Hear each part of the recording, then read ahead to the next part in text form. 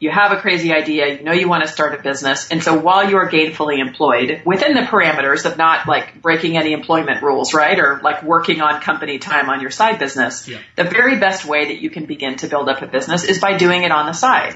The Online Marketing Show with Joseph Bushnell, helping you to grow your online business by driving more traffic, improving conversion rates, increasing customer value, and getting things done fast. Listen, take action, make money.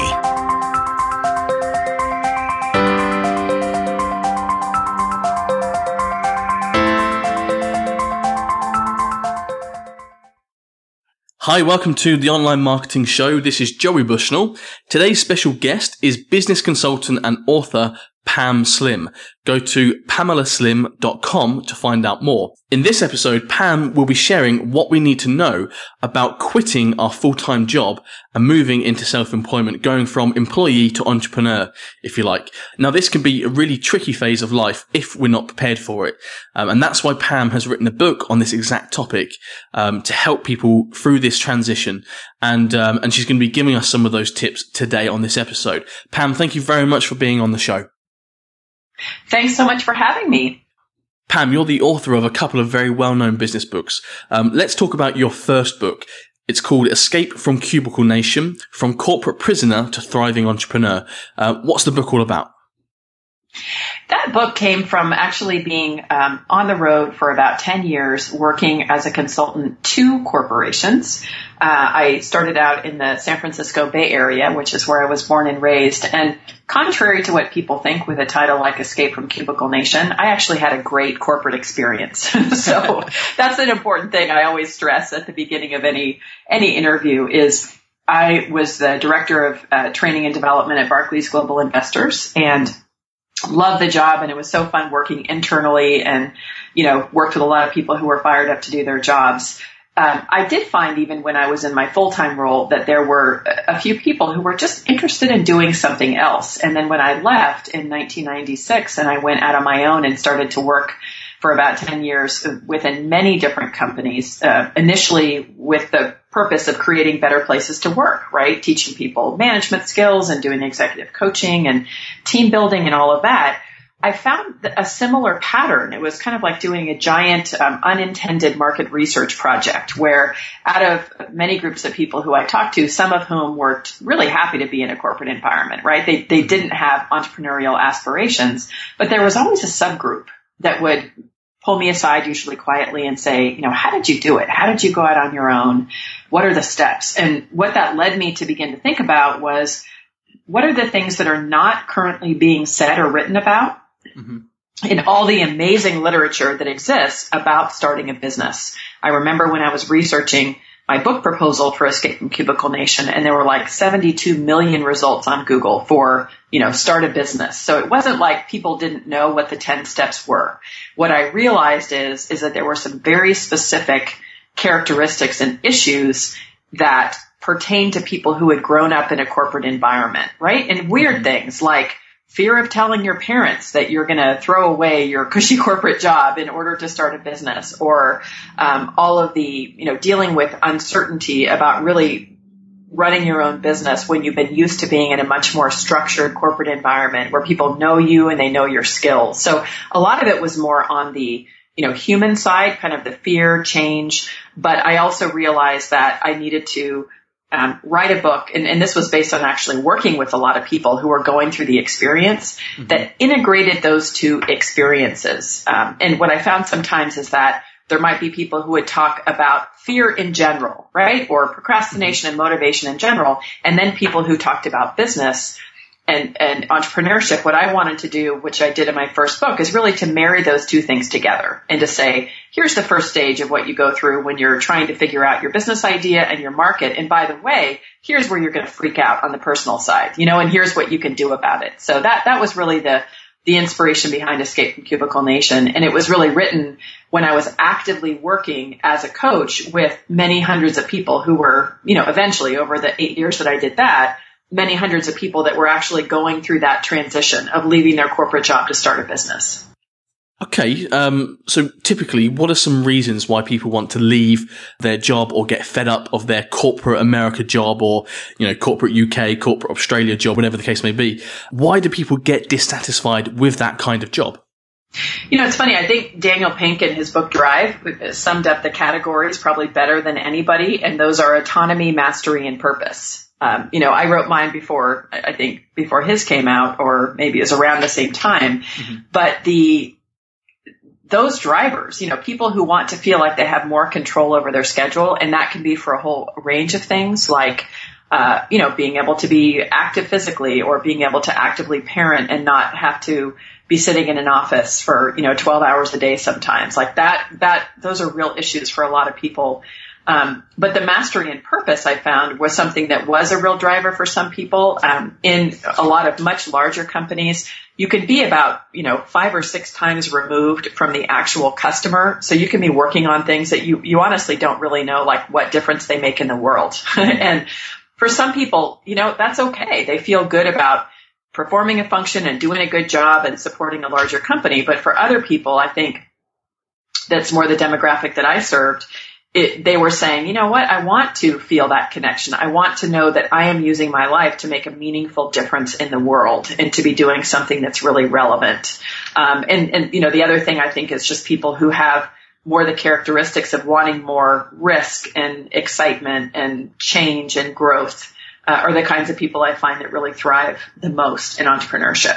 So what stops people from doing this? Why don't they just leave? Good common sense. I mean, God forbid. I am the last person who's going to say, screw it, just quit your job and it'll all work out. It actually doesn't all work out if you don't do some thinking. I'm a huge proponent of what I affectionately call the side hustle, which is you have a crazy idea, you want to start a business. And so while you are gainfully employed within the parameters of not like breaking any employment rules, right? Or like working on company time on your side business, the very best way that you can begin to build up a business is by doing it on the side, right? Mm-hmm. Test the assumptions, begin to build your platform, work with real clients. There's a huge, gigantic difference between a great idea in your head and money in your account from a person who you don't know who bought your product and service. Like that is it's like an ocean. It's an ocean difference. Mm-hmm. And that's a hard thing, I think, for many entrepreneurs to understand. But that's where I begin to see a lot more confidence in entrepreneurs where they're like, wait a minute, I'm doing stuff. People are relating to it. Maybe your side hustle is designing websites or something, right? The demand is increasing. I'm getting referrals. People love my work. This is feeling kind of real. And that I think is a much better orientation toward quitting your job than just saying, screw it, I'm going to figure it all out. Now, that said, that's actually what I did. So the difference between, I think, the way I think about it is that worked for me because I was starting the kind of business that was a consulting business that was very related to that which I was being paid for as an employee. So I had, deep subject matter expertise and experience. And I also have a huge tolerance for risk. Mm-hmm. And that's a big difference. Somebody who's a friend of yours who loves to like skydive and take gigantic risks and, day trade or something, right? Might say, screw it, just quit your job, and where you look at your own profile and you might realize that you're much more risk averse. Like really think about whom it is that's giving you advice and create the kind of plan that works for you. My personal transition, Pam, I was really fortunate that I worked at a company that supported what I was doing. I was just really very honest with them, told them that I was doing my own business on the side, and they let me go part-time, almost like a 2-step process where, because I needed more hours to work on my own business, they reduced my hours working there. But I still worked part-time, so I had a little bit of a little bit of security, a little bit of income coming in from the part-time work with them. So, they cut my hours in half and I was able to work on my business more and more. And eventually I was able to go full time a few months later. So that was how it happened for me. And it was really nice. Do you find that that's a common story, or am I just really super lucky that it happened for me that way? You are so lucky, and I just want to give a huge hug to your company and everybody in it, because that is the kind of company that we need, I think, in the new world of work. That's what I write about in my latest book, In Body of Work, right? That's a company that understands you're a talented guy, right? Your work is valued, and where you can create a situation where you're able to pursue your longer term goals and help them with their shorter term goals, that's great. Because I imagine, tell me if I'm wrong in this, but I imagine that you have kind of fond things to say about that company because of the way they supported you, right? If like somebody asked you if it was a good place to work, one of your talented friends, you probably would say yes. You probably would. And tell me, I mean, we haven't mentioned a company name, so I don't want to put you on the spot, but like that's a common scenario, right? Where the work relationship is one where everybody treats each other as adults, and you respect the fact that you can't have a mafia culture, like holding on to people. And if they leave the family, then they're excommunicated, and, you ridicule them and try to take them down on the outside. That's just not effective anymore. So that was a long answer. Like, I'm so happy to hear that. It makes me happy. That is not common. And it's not common because I think, for some of the folks in corporate leadership, they just don't know how to address that issue. It kind of scares them. What happens if I start encouraging all my employees to be entrepreneurs? Am I just being a really stupid manager, right? Am I like going to totally screw up the performance of my company if I'm talking openly about people's side projects? And I think, in some cases, if you're not prepared, you don't know how to handle it, it can make your job more complicated. But that is the new model of what we're looking for. As companies that aren't scared to talk to folks, how you have to be as an employee is to really be indispensable, right? I mean, you created that value where they said, it's worth it to us to cut back your hours in half because we really want you there. You're so valued and we trust you. I mean, that's how I would interpret their actions. Yeah, I would as well, actually. The day that I left, they tried to keep me there. They did, they kind of went through the pros and cons of me quitting and wanted to sort of make sure that I was aware of all the risks of what I was about to do. And, it was flattering in a way because they were trying to keep me. They offered me a better position, more money and that kind of thing. So, it was pretty much useless of them doing it because I'd really made up my mind. But it was nice that they tried to keep me. So, it was a really smooth transition for me. But I'm imagining from what you've said to me and how, that's not very common, that other people aren't going to find this quite as easy. So it's really great that you've written the book on this subject so that people can make this transition. And so, I definitely recommend that if you are in this position and your employers are maybe not quite so supportive, then definitely go out and buy Pam's book because it will walk you through how to do this. Okay, so on a slightly different note, Pam, let's talk about the reality of life as an entrepreneur, because what I didn't anticipate, the day after I quit, the day after I left my job and I went totally alone, I wasn't quite prepared for what happened next. So can you tell us exactly what is involved in the transition from employee to entrepreneur? Because, life really does change, doesn't it? It does change. And I think there are a couple different components of that. There's really the psychological process that happens in that transition. And then there is the business process that needs to transition. So the first one, I think psychologically, what you are doing, especially if you've really grown up in a corporate environment where you've always had, goals delivered to you, you get your paycheck delivered on a regular basis, you're operating in that environment. When you go full time as an entrepreneur, it really is a total shift in identity. There's all kinds of behaviors and practices that you need to develop in order to be effective as an entrepreneur. And in fact, what I find with many clients I've worked with in the past, they were shocked by the difference between working on a side hustle, where in some ways, they say the busier you are, the more productive you are. Yeah. The fact that you had that full-time gig made you super efficient in your side hustle so that when you now have all your time to devote to your company, you can spin out, just totally like, oh my gosh, what am I doing? So that's where, from the business planning perspective, you do want to get lots of clarity and structure around saying, probably before you quit, right? Mm-hmm. What are the first 3 months are going to look at in the short term? The first 3 months of my full-time startup, what's my objective? Am I, building my product? Am I getting my first 3 customers? Usually that's the one, right? You need to get cash flow is the reality for most people. So you need to know what those objectives are so that when you wake up every day, you can know what activities that you're supposed to be doing, because it's easy to kind of get lost. what I often recommend to people that are going through that experience is it's okay if you feel kind of weird. There's been a lot of work and research done on the process of change and transition, and they call it, the neutral zone is what William Bridges, who writes a lot about change and transition, where you're like wandering in a desert. You feel kind of weird. You're like spacey. You're not this nor that. You're not really locked into your business, and that's okay. That's actually a normal way to feel.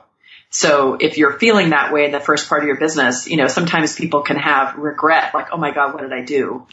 Because I don't feel good. I don't immediately feel like Richard Branson every morning. And that's just going to take some time and some planning. On the pragmatic business side, the transition is, man, you're going to go in there. It's going to take you 20 times longer than you think to make some things happen, and other things like weird, random, serendipitous things will happen that are great.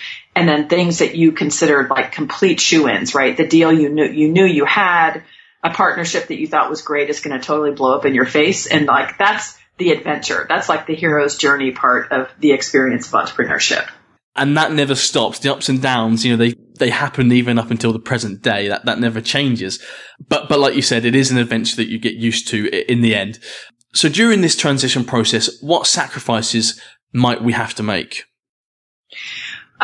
In some cases, they're financial sacrifices. So I profiled a lot of people in my first book, In Escape, about people who had made really conscious decisions to downscale. Some people sold their huge executive mansion or, version of that, right? Large house in the suburbs or something for something that was a little bit more simple, cut expenses, got, very clear about making sure that they were being thoughtful about their financial choices, because that can be one thing as you're getting a lot of your infrastructure in place, your, business systems and website and customer service processes and all these things that it just takes some time that doesn't always lead directly to revenue. I've also seen people spend like the entire first year just focusing on that stuff. And I'm like, do you think maybe we should get some clients, like when's that going to be coming into the process? So you kind of want to watch that process, I think.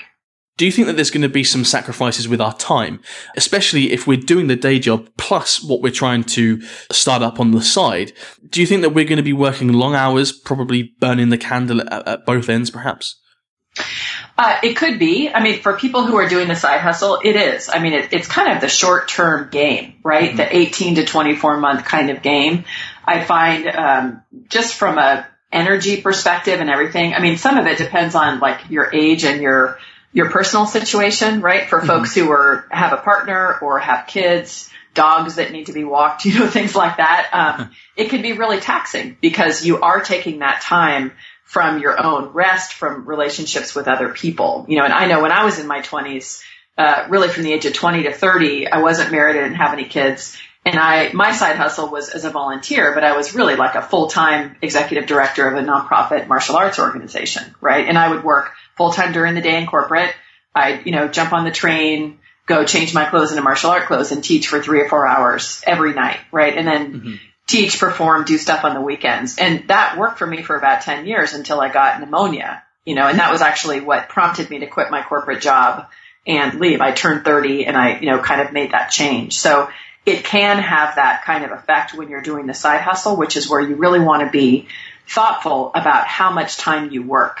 You need to make sure that you're healthy. You need to make sure that you put attention to the relationships that are really important to you, because many people could tell you stories about how it really taxes relationships, and you have to be careful about that. Yeah, absolutely. Okay, so what point do you think that we're ready to leave our job? You mentioned earlier about cash flow. Is that the key? Or, we have to be generating a predictable level of cash flow before it's safe to cut ties with our full-time job? I mean, that's what I advise, right? That, one of the indicators to me that it's not just cash flow. I've met people who have saved 3 years worth of expenses, right? And they don't have debt. And so it's not really a matter of needing to have the cash flow.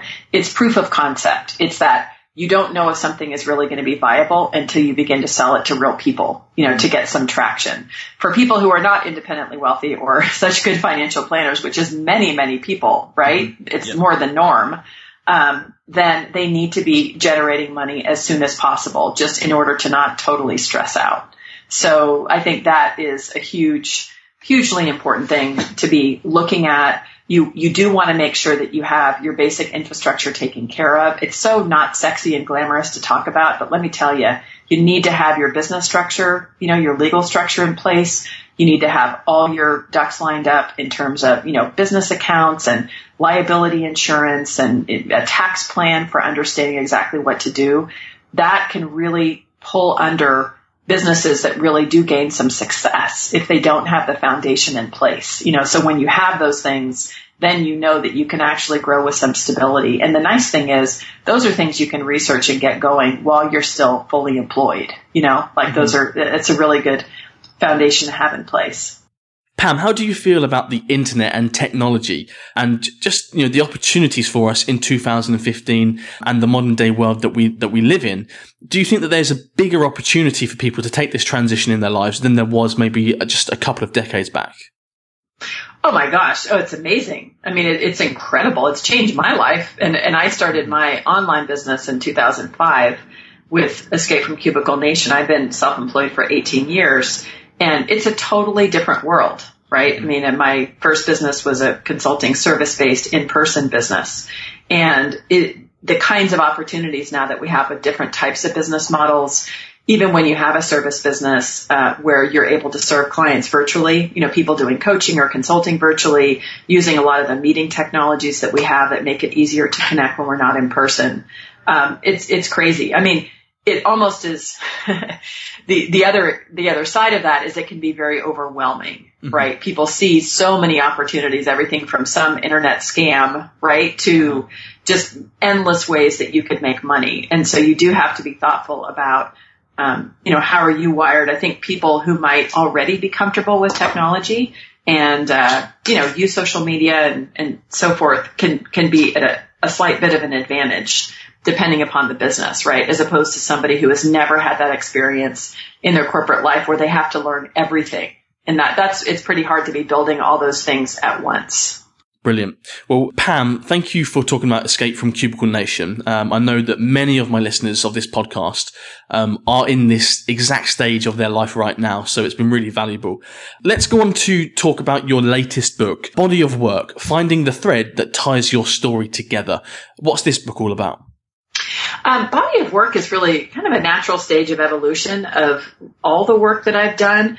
After having worked as an employee, ran a nonprofit, worked in so many different sectors, and then worked in entrepreneurship, I realized in the latter stage of working with a lot of my startup clients that I was seeing a pattern in the startup world where people were very light and dark side of the force, to use the Star Wars analogy, right? It was like working for yourself is great. You're creative, sexy, successful if you are. And if you work for anybody else, basically you're a drone and less than. And that is so simplistic, not helpful, and not useful as we look at what are all these necessary segments of our economic society, right? We're all interdependent. We need small, medium, and large companies and nonprofits and universities and all of that, right, in order to keep us all engaged and thriving. Mm-hmm. So what I started to look at is really what are the skills that are necessary in the new world of work in order to keep yourself indispensable in any kind of work mode that you're in,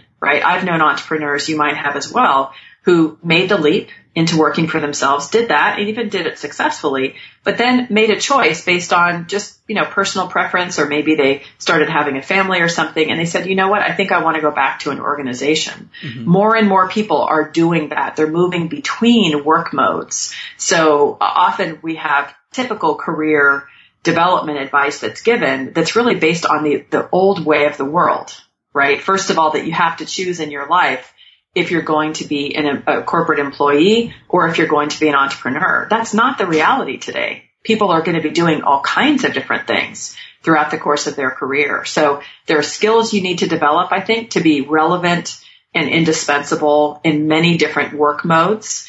And then there also is a new way that you have to tell a story about your own body of work so people understand why you fished for salmon in Alaska, and then you went to India and did a, nonprofit water project, and then you worked at a startup in Silicon Valley. I mean, people have these crazy backgrounds, right? Yeah. Which is so cool.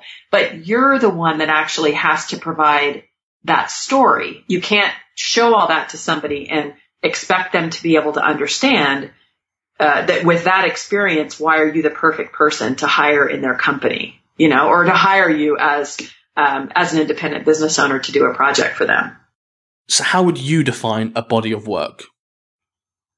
A body of work is everything that you create, contribute, affect, and impact throughout the course of your life. That's the big picture. The easiest way to think about it is when you're on the last day of your life, hopefully many years from now, and you're looking back, what do you see? Mm-hmm. What are the tangible things that you created? Books, software, code, organizations, art, writing, etc. But also, what are the intangible things that you've created? Love, community, right? How were you as a person? What's that emotional wake that you have left as you've walked through your life? I think all of that is really your body of work. Pam, you said that we share this through story, whether that's sharing it with a potential client or a potential employer. How do we actually share that story? If we have one of those, varied backgrounds, like you mentioned, where, we've done all sorts of different things in our life, how do we link it all together and share that in a story?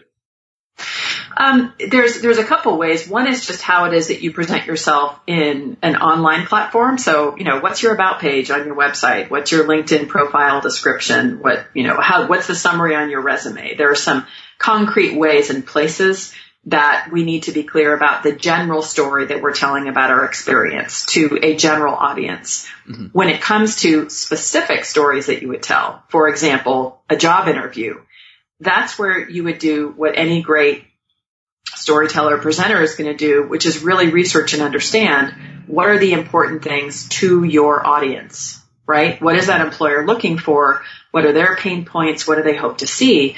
And then the metaphor I use in body of work is we all have a whole bunch of ingredients, right? All these skills, experiences, scars, all these things we can pull from.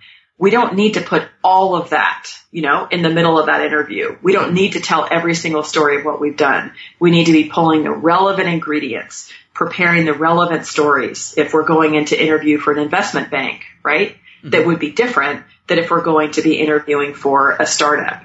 And that's just intelligent preparation and storytelling in the moment for whatever you're doing, and the thing that I storytelling has been a part of our human experience forever, right? That's the way that we've actually carried on traditions and educated each other from the beginning of time. Where I think it's more and more relevant now is, anything that we're trying to do. Start a Kickstarter project and get it funded, right? Do a keynote presentation to get people fired up to take action on something. Do a job interview. Do a sales letter online for something we're selling. That is storytelling. Right? And that's based on really understanding who's our audience and what action do we want them to take. Pam, thank you so much for sharing your story with us today, and all this information and tips with us as well. Where can we go to find out more about you, and also where can we go to buy your books? You can find me at PamelaSlim.com, PamelaSlim.com. And my books are really anywhere books are sold. You can see them on my website with links, but Amazon, Barnes & Noble, independent bookseller, whatever is your favorite one. And I know Body of Work and Escape are both available in the UK. Actually, Escape from Cubicle Nation was renamed Escape from Corporate Hell. When it was released in the UK, I was told that a cubicle is somewhat akin to a toilet or a commode. So, or as one of the potential answers. So that's the name that you'll find it under, in the Amazon UK. Sure. Well, on that note, that's the end of today's episode. And thank you for joining us. And if you did enjoy today's show, please leave us a review on iTunes. And finally, Pam, it was a pleasure to speak with you today. Thank you very much for coming on the show. Likewise. Thanks for having me. The Online Marketing Show with Joseph Bushnell, helping you to grow your online business by driving more traffic, improving conversion rates, increasing customer value, and getting things done fast. Listen, take action, make money.